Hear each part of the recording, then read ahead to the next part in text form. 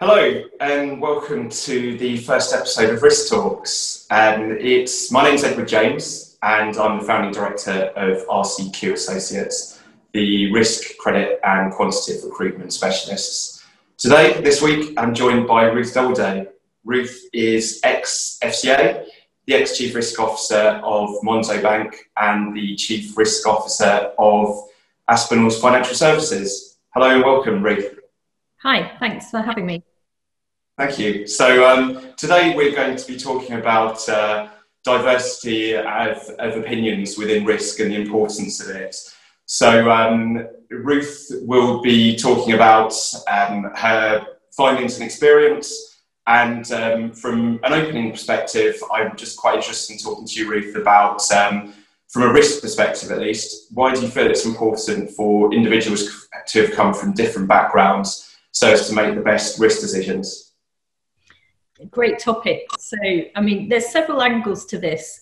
I mean, there's the general sort of decision making, how do you make the best decisions? And then there's the risk management side to it. So just in terms of taking decisions and running a business, I mean, there's plenty of research out there now that says that firms that have a diverse management team and board do better. They're more profitable. So there's some hard data out there that shows that diversity is a good thing.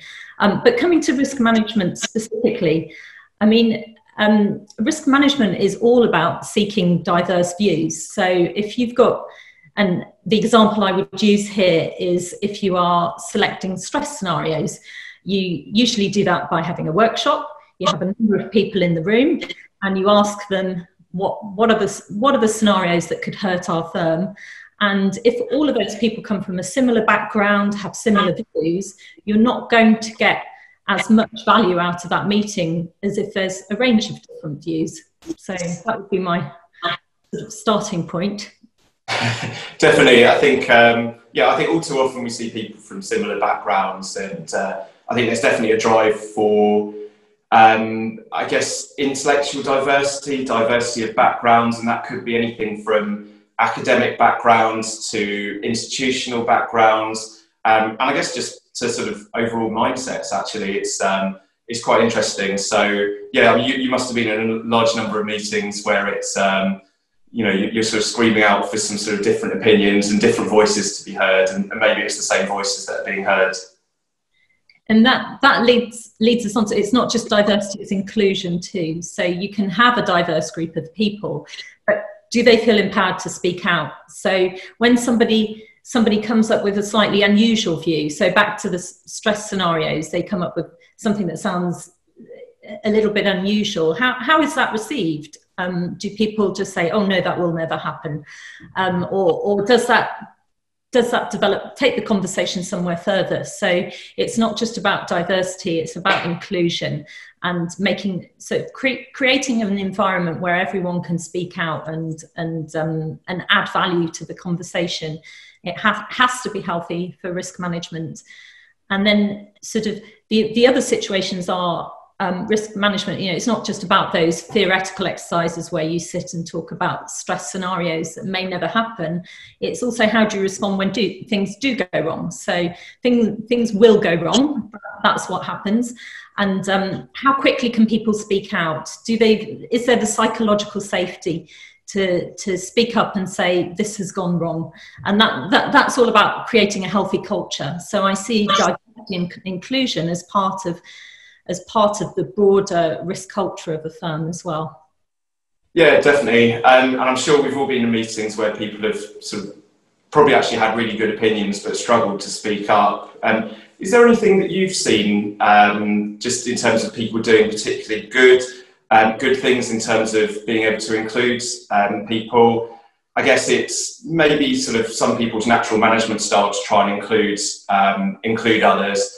But yeah, is there anything that you've seen in particular that's sort of good for fostering an inclusive environment? Well, also there being a sort of no blame culture, if you like. So when something has gone wrong and you have a meeting once the dust has settled, so a few weeks later, you get round a room and you analyse what went wrong, what can we do differently, how can we improve controls for next time to make sure this doesn't happen again, and having that very open conversation where there's no sort of finger pointing who was to blame. I mean, within certain boundaries. Now, you know, there are some lines which, if crossed, you know, need to be dealt with. You can't. There are lines, but having that sort of environment where it is better to speak up has to be positive, and I've seen that work well.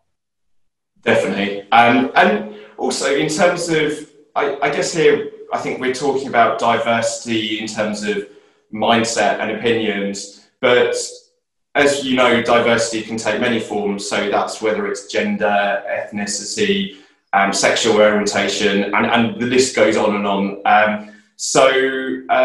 I mean, have you sort of seen things through your career improve from that standpoint? Because certainly from my 15 years, I've definitely seen graduate schemes improve in terms of their graduate intake. There's still a significant drop-off at management level across all underrepresented backgrounds. But yeah, have you sort of seen anything, any sort of comments or notes from your sort of from what you've seen? So I definitely agree with you on graduate recruitment schemes where you see a very diverse intake, but there's, you know, what happens at the mid-career point that stops people from progressing? And there's no one answer to this. I mean, one of the schemes I was involved in was the 30% club cross-firm mentoring scheme. Now, the 30% club, by its name, it started off wanting to have 30% of executive and board members as female. So it was only talking about gender diversity. But they then started to realise the point where women drop out of the system or plateau tends to be a lot earlier. It's before they get to the executive level. So they now do this scheme where you mentor people from other organisations. I mean, to be a mentor, you need to be completely neutral. So it's a nice scheme where you're not in the same organisation, and that's been very effective. But it's one of many tools. It's a complicated problem, and there's no silver bullet. There's lots of different things that can help, and there's lots of schemes in place. It would be nice to see similar schemes for other forms of diversity. I mean, gender's just one of them, and yeah, so we need more of these schemes. But there is no single answer to this complex problem. Yeah, it's really complicated, and both you and I have been to one particular risk conference where it's it's not the most sort of diverse of people with backgrounds, and that's probably still fairly in terms of representative of the risk community as a whole, of where senior management are coming through. And I'm hoping the fact that with all the work with graduate schemes, and also I guess we haven't really touched on it, but there's some really good work which some large blue chip financial services firms are doing with female return to work schemes, trying to address it for mid-career level for people to come back. And I think most firms have got some sort of schemes in place where they're trying to recruit or re-recruit or find the right sort of hires to come in with different opinions, basically, because yes, we've seen people with similar academic backgrounds, similar institutions. I think it's really important to do that. So yes, from my standpoint, we're still seeing a change, but more work needs to be done. So I think I shared with you before, Ruth, some statistics, and it's, you know, within the risk community, it's, you know, around about 30% female. Ethnicity, it depends on sort of how you look at it, but there are certain backgrounds that are underrepresented. And also, if we talk back on a gender perspective, the more quantitative the role goes, away more towards quantitative risk or risk modelling, the larger the gap gets, where, you know, you've got these sort of PhD risk modelers where the sort of gender gap is, you know, it's almost sort of towards a 90-10 gap, which is probably representative of people's studies when they're at university and their choices they've made before that. So maybe as an industry, people can look at doing more talks at schools in terms of just encouraging individuals to look at those things and at those backgrounds. And I know a lot of the financial services firms are doing work with local schools in the London area, but actually in the shadows of Canary Wharf, so to speak, that's great, but actually it's the schools that are not necessarily there and people who hadn't thought of those careers. And I think that's an important thing as well. And hopefully we'll see some people coming through from there. I mean, there is an important point about role modelling as well, isn't there? So I actually did a degree in engineering, and I remember, I mean, with A-levels this year, I remember going around to look at different universities, and I did end up going to the university that had the highest number of women on a civil engineering course. I remember going to the interview in a London college, and I was the only one there and nobody spoke to me, so I didn't want to go. So yeah, there's all those stories, and I think that kind of thing is changing slowly over time. Definitely. The other change that I've seen, which is a positive one, is some of the training you can now have on unconscious bias. So when you're interviewing people, being aware, and I think inherently we are all biased, so almost admitting that to yourself, understanding what your own biases are, and then acknowledging those and guarding against them, if you like. So we all in interviews have a tendency to if somebody's a little bit like you might sort of slightly warm to them a bit more than someone who's quite different.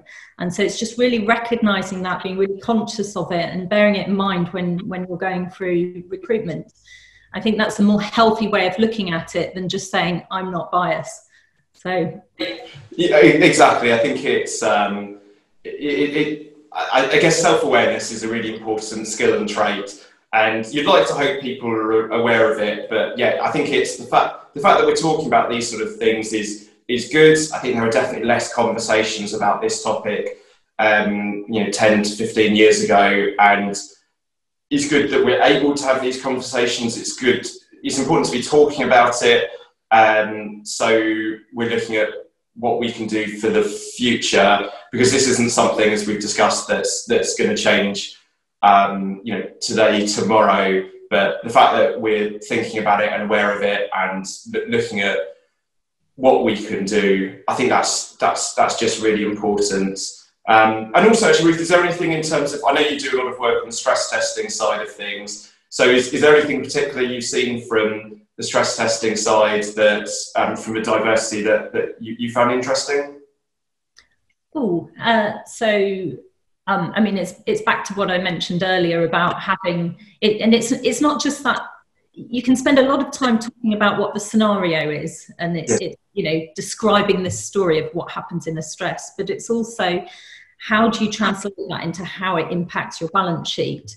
And I think potentially we spend a bit too much time thinking about the story, and a little bit we spend more time on well, it almost doesn't matter what stress is, what's the impact of changing this part of your balance sheet, increasing losses, maybe focusing as much on that point, and just challenging that as well. So what's in the model? How does the model translate that scenario into the numbers and all of the assumptions? So just getting more and more challenge is always a good thing in risk management. Definitely. And I wonder, the other thing on diversity, I think recruiters have a part to play, Ed. So it'd be good to hear from you. I mean, I often, on LinkedIn, you often get approached by recruiters, and I'll often go back and say, how are you doing on diversity? How are you doing on part-time roles and things like this? And sometimes they go away when I ask those questions. So, Ed, what are you doing on diversity?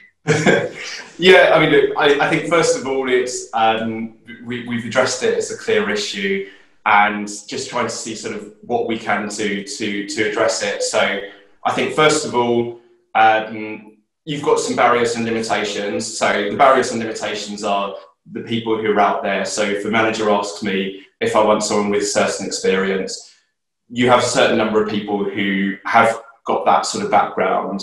I think the important role as a recruiter, or at least I see my role as a recruiter, is to push back and encourage thought. So, okay, the last person had X, Y, and Z level of experience. Do you definitely need that? Why do you need that? Can we look at some potentially other people and try and I'll generally try and have one curveball option. So it could be similar to the sort of the Rooney Rule in American football, but just generally someone who's still got definitely the right experience and background, but might not be someone who they've immediately thought about. Who's ultimately, not someone who's doing exactly the same role at exactly the same company or competitor, but has still got some points to add. I think also as my role, it's important.